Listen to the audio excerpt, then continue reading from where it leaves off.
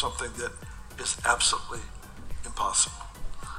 We're going to look at an interesting story first in a series that I've been threatening to do for a while. I'm putting on hold again for just the dates aren't working out right for me. So I'm going to be dealing with Abraham a little bit in that story, but today is going to be Sarah. So I want you to go to verse 9 of Genesis 18. We'll read a few verses here and then go into Hebrews 11. Verse 9, they said to him, literally, God showed up in the flesh, a theophanies, an appearance of the Lord in the Old Testament with angel or whoever he decided to bring. Where is Sarah your wife? He said, here in the tent. And he said, I will certainly return to you according to the time of life. And behold, Sarah your wife shall have a son. Sarah was listening in the tent door which was behind him. Now Abraham and Sarah were old, well advanced in age, and Sarah had passed the age of childbearing. Therefore Sarah laughed within herself, saying, after I have grown old, shall I have pleasure, my Lord, being old also?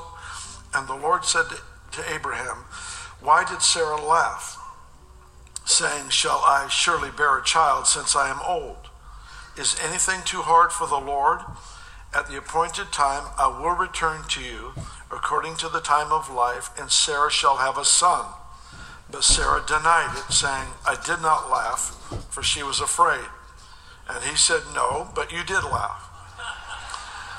Got a couple problems with this story. One is Sarah laughed at God, and two, she lied. So we have some issues here. In Hebrews 11, we read the same story. It's a little bit different in Hebrews 11, verse 11.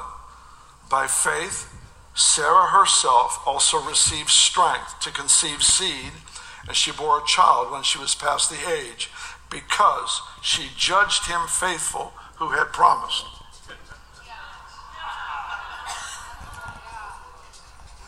Now that's the same story. It was just rewritten after repentance. What story do you have that he rewrote after you turned to him? Well, God bless you. Welcome to Prophetic Whispers.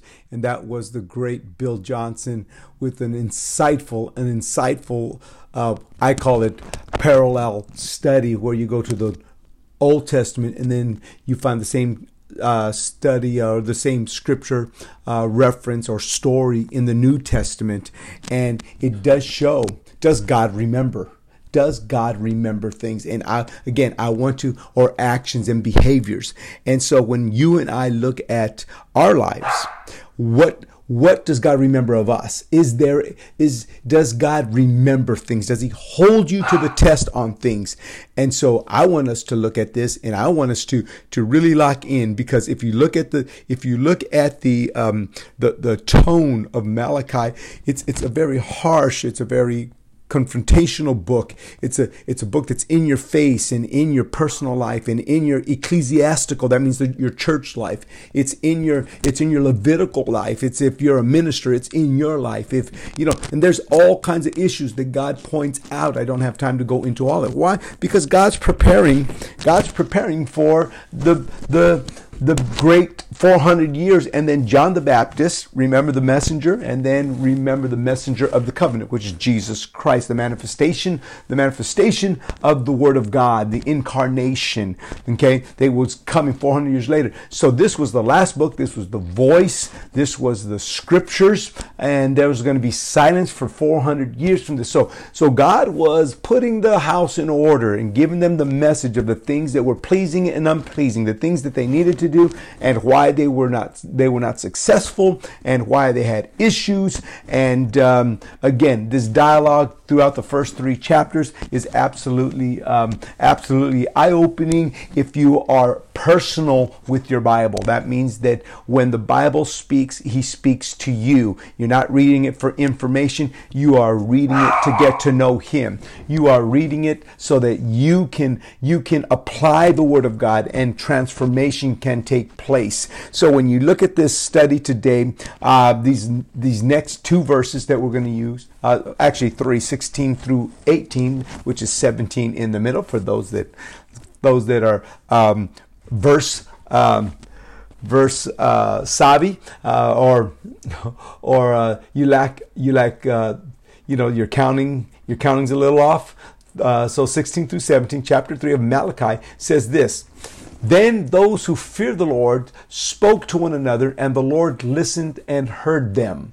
So a book of remembrance was written before him for those who fear the Lord and who meditate on his name.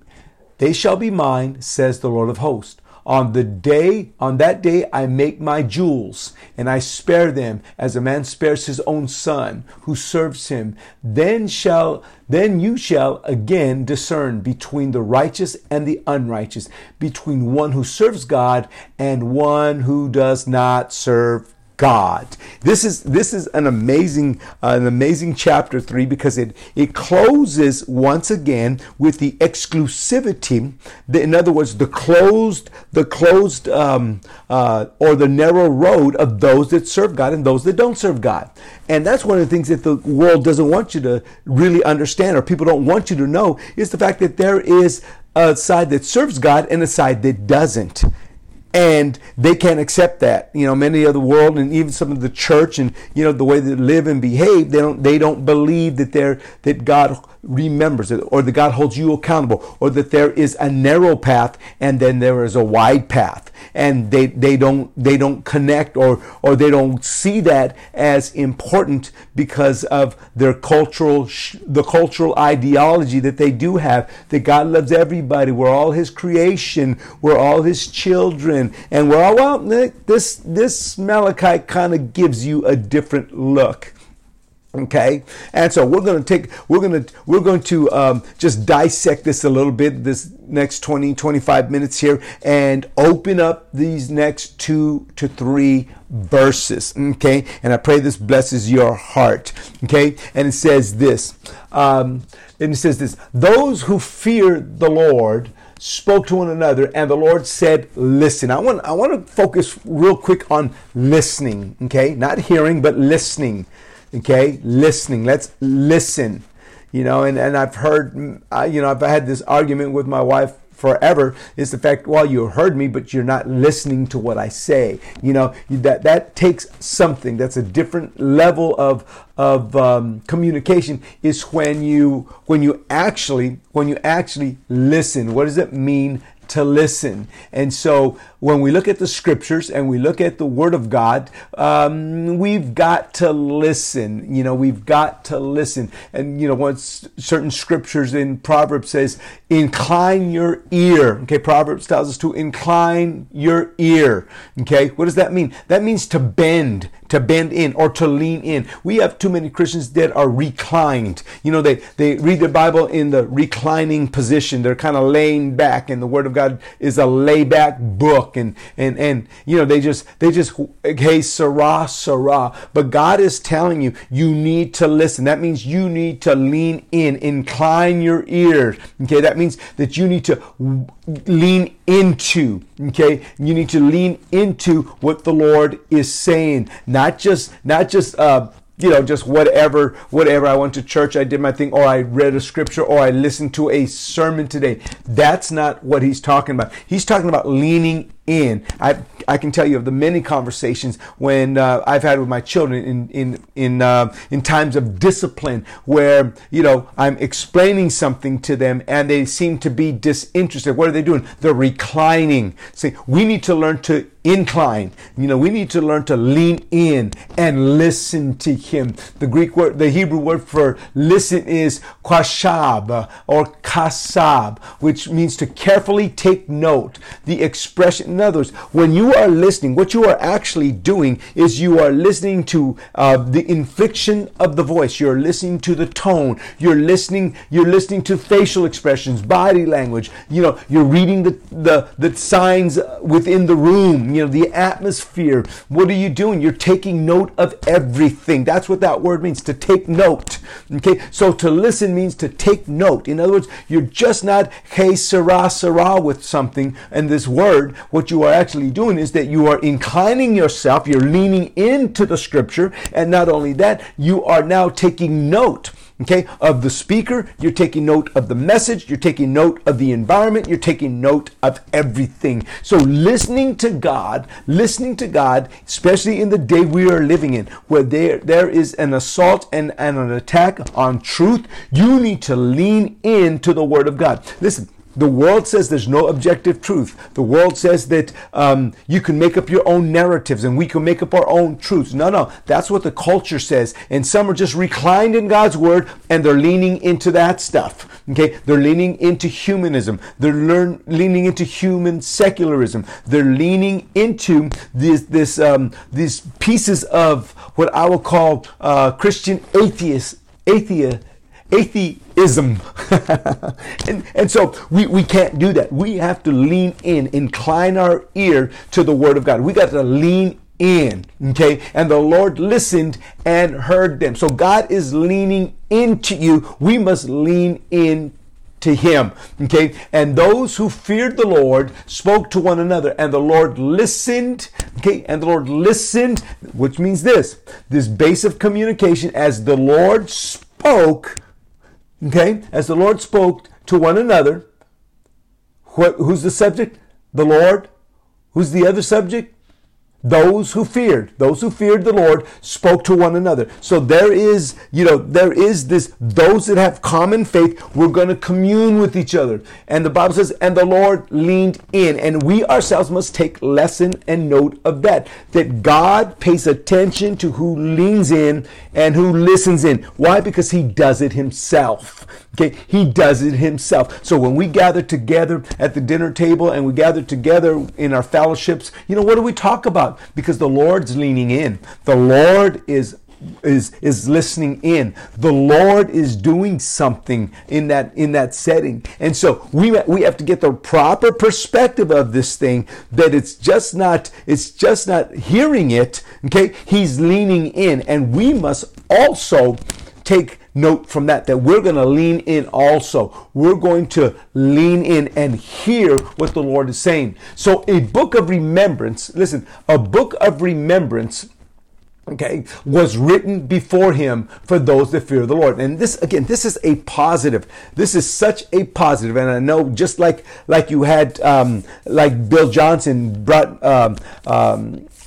Sarah up in the Old Testament, where she denied, and then you go to Hebrews, the same story, and all of a sudden in the book of remembrance, she was perfect. She messed up, she lied, she did all that stuff in Genesis, but because she repented, what was the end story? Okay, because in the book of remembrance, okay, her actions towards God. Why? Because she feared God. She listened to, God was hearing her heart. God saw her conversation, and God what? Wrote down her actions of repentance. So a book of remembrance. Now this idea, okay, this idea, you can also, before I move on to the book of remembrance, or the what I would call the expression of the book of remembrance, where it came from, and where you can find out how Malachi goes into the book of Esther and pulls this idea about writing people's actions down.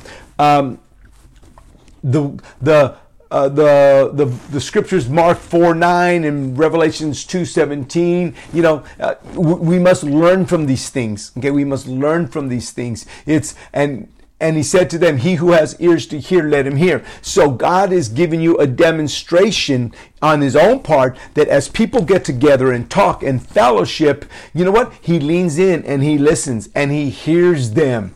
Okay? And guess what He does? He begins to write. He begins to write their actions down. He begins to record behaviors that are pleasing in His sight. God doesn't forget anything. Okay? Revelations 2:17. He who has an ear to hear, let him hear what the Spirit is saying to the church. To him who overcomes, I will give him the hidden manna to eat, and I will give him a white stone, and on that stone a new name written, which no one except him who receives it. So when you start looking at he that has an ear, okay, that's the thing. But do you hear what the Lord is saying? Are you listening? Are you don't have your hands over your ears. You don't have that problem. He's saying, move your hands. Okay, don't make sure you don't have your earwax in there. Make sure that you can hear all the channels are clear, because you want to hear what the Spirit is saying to the church. So in the next verse, what we find is that after he hears them and he records their story, he records their behaviors, he records the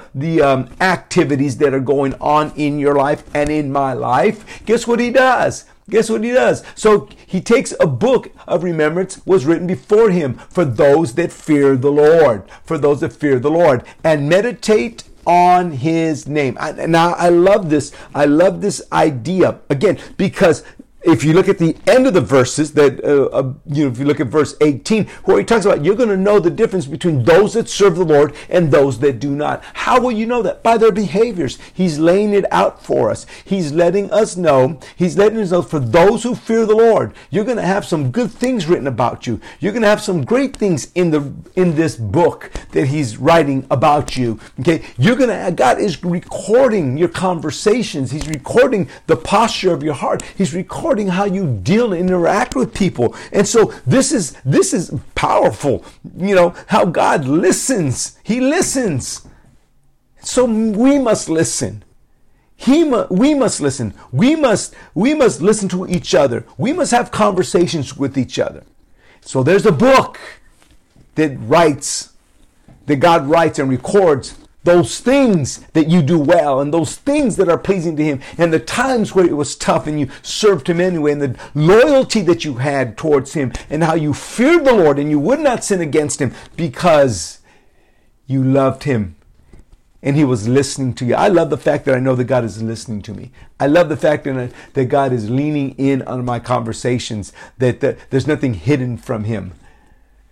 And I know that there's a book of remembrance will be written. Watch this. When you look at this idea of a book of remembrance, where God remembers things, you get this from the book of Esther, that the night the king could not sleep, so one commanded to bring a book of the records of the chronicles, and they were read before the king. In other words, this was a book of the things that were going on in the times, and they would read them to the king, the actions, the activities, and it's almost like the newspaper of the past, where he would pick them up and read them, and they would read them to him. That's the book of remembrance. He wanted to remember dates, and he wanted to remember events, and he wanted to remember people, and that's where he remembered Mordecai. And then this is an amazing thing that Mordecai did, an amazing thing and an awesome thing, and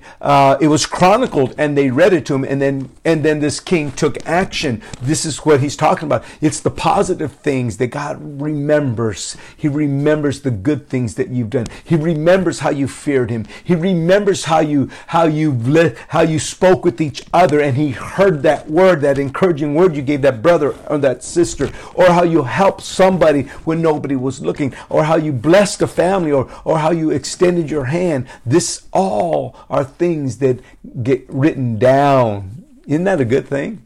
I love that. That God sees all, and God records all, and God listens to all.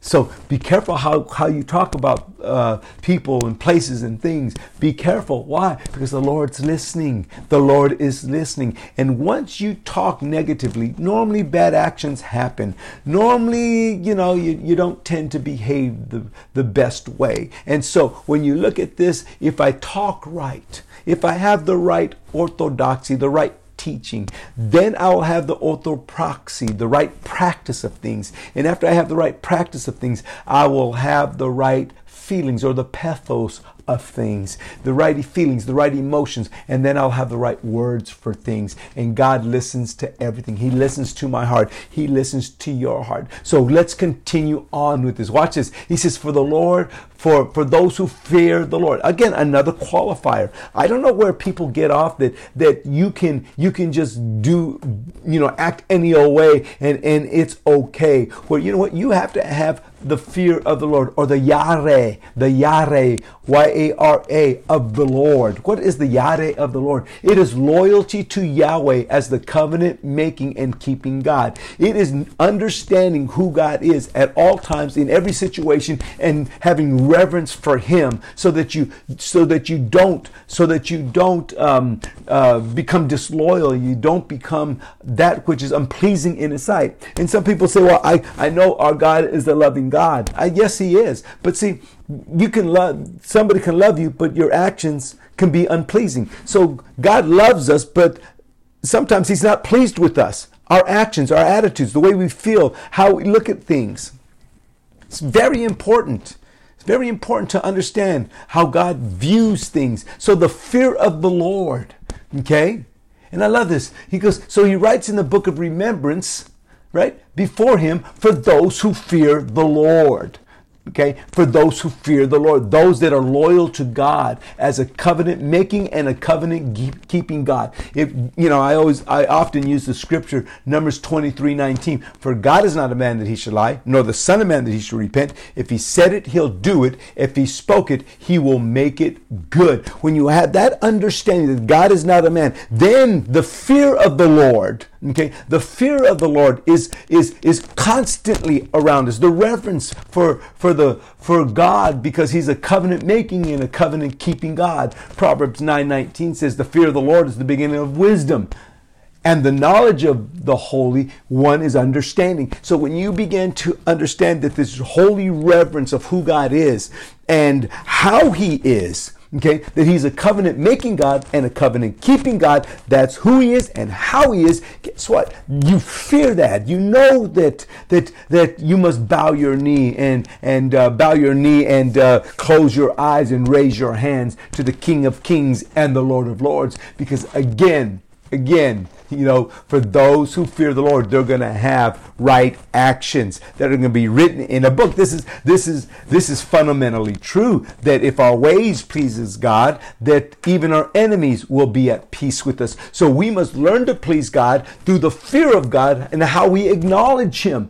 Watch this. How we acknowledge Him as a covenant making and a covenant keeping God. That's that Hebrew word Yare, Y-A-R-E, which means the fear of the Lord. So when you fear the Lord, you understand He keeps His word. You don't dabble in fears and doubts and unbeliefs. And what you end up doing is you end up solidifying your mind. Your mind becomes cemented in the fact that God is God and I will never be disloyal to Him. So when you look at the next verse, because it goes for those who fear the Lord and who meditate on His name. And that's a whole different topic. I don't have time to deal completely with that. But this meditation, Joshua gives us the secret to success. He gives us in his book, Joshua 1:8, meditate on the word, my word, day and night, right? Day and night. It's the 10,000 hour rule that you see in play, that every single day you are repetitious with what feeds your mind and how you think. Okay? Meditation slows things down. Meditation causes you to reflect correctly on God. And even sometimes as you meditate, you struggle with thought, you struggle with insight, you struggle with information, you struggle this battle of becoming calm about how you think. Okay, it's part of meditation. It's chewing the cud over and over again, like the cow chews the grass until it becomes milk. It's that spitting it up and thinking about it and rolling it around. This is what Joshua says. Meditate on my word day and night, right? And then you will observe to do all that's within it, and then you will have good success. So until you get into the process of what? Meditation on His name. So now I'm going to meditate on His name. He gives you the secret of those those that fear the Lord. You can tell who fear the Lord by what comes out of their mouth. Why? Because it's in their mind. You meditate on his name. You meditate on who he is. You think about the greatness of his covenants. You think about how faithful he is to his word. You think about all these areas, and guess what happens? You begin to be transformed. Why? Because meditation shifts how you think. And when you shift how you think, you shift how you feel. And after you shift how you feel, it shifts your body language. It shifts how people perceive you and how you perceive the world. Listen, then they shall be mine. I love this. Oh, I love this thing. Aren't you glad you belong to God? Aren't you glad you belong to Jesus? Aren't you glad that you're in his hands? Aren't you glad that he calls you his own? Listen to this. This is Old Testament. This is 400 years before Jesus. But listen to the language. How New Testament, how New Testament-y it is. How you could just drag this scripture and put it in any one of the epistles, and they would be perfectly fine with it. Because it says this, they shall be mine, says the Lord of hosts, on the day that I make my jewels, make them my jewels. And we're gonna look at this, because if you look at, my jewels, I'm gonna make them my jewels or my treasures. That's even a better idea, that he makes you his treasure. You're the treasure of God. You're the treasure. That's why he bought the field. Okay, that's the proverb. That's that parable. When you buy the field, you get the treasure that's in the field. Okay, you don't look for the treasure. You buy the field, and that's what God did. And this is the idea of this: that we belong to God, that he claims us, and he calls me his jewel, and he calls me his treasure. Segula is that Greek that Hebrew word that really opens this up. It says the term privileged status of Israel. It's the privileged status of Israel as the people of God, called his property. That's why, hey, don't mess with Israel. Do not mess with Israel. Because you're messing with the apple of his eye. You're messing with the prophetic line that you don't want to cross. And that's why the politicians that are against the children of Israel, be careful, because you're going to make Yahweh get up. You're going to make Yahweh protect the Israel. And I know we're in prophetic times. I know things must happen. However, I wouldn't want to be the one that pulls that makes something happen in that area. Okay, so when you start looking at this, the jewel or the treasure, the segula, which means the status of Israel as God's people and his property. So not only are his people, they're his property. I love that. Now. Keep that in mind. Keep that in mind as we move, because in 1 Peter chapter 2:9, this idea again, you could take Malachi and throw Malachi into an epistle in the New Testament. That's why I call Malachi an epistle. Not because it's short, but because of the doctrinal truths, because of the breath of God on it, because of how God expresses his desires to the people. 1 Peter 2:9 says, but you are a chosen generation, a royal priesthood, a holy nation, his own people, his own special people, that you might proclaim the praises of him who called you out of darkness and into the marvelous light. What is that? That is his private property. We are his nation. We are his people. We are his possessions. Leviticus 26:12 says this, I will walk among you and be your God, and you shall be my people. The language of possession, relationship. Okay, I pray you can see this in Malachi. Excuse me. When Malachi, says that I'm going to make them my jewels. Hey, we're the jewels. We're the jewels. We're the ones that he came to purchase the field for, and so that he can just grab everything that's in the field, which is the treasures. Leviticus gives us a good picture. Jeremiah 7:23. Again, this gives us another good picture. Don't you love how Malachi uses the Old Testament, right? All the Leviticus, Jeremiah. I could have pulled more information on that, but those are just two to give you the idea, the flavor. Throw a little spice in there for you. So you can just wet your whistle a little bit with a different flavor. how Malachi used Jeremiah. He uses Moses' writings, Jeremiah's writings, and there's many more on this topic throughout the Old Testament about the possession of Israel as his people, as well as the generations to come that were going to be his people. Jeremiah 7:23 says, "But this is what I commanded them, saying, Obey my voice, and I will be your God, and you shall be my people, and I will walk in all the ways that I have commanded you, that it may be well with you." So Jeremiah uses this language, okay? You find that in Exodus, if you obey my voice, none of these things will come upon you, right? For I am the Lord that healeth thee, the introduction of who God is as the healer, right? So now you got Jeremiah 7:23, uses the same language, obey my voice. So again, if you look at the scriptures, those that talk about God correctly, God writes down your actions with it, right? You think about God, you meditate on God. This is an epistles, a New Testament epistle breakdown or profile or what I would call a paragraph sentence, a structured sentence or set of sentences. So Jeremiah 7:23 turns around and says, obey my voice, and I will be your God, and you shall be my people, and I will walk in all your ways that I have commanded you, that it may be well with you. So it's being God coming to me and laying his law on me is for my benefit. We have to get that. We have to get that. This culture wants you to feel good without being good. No, God says, no.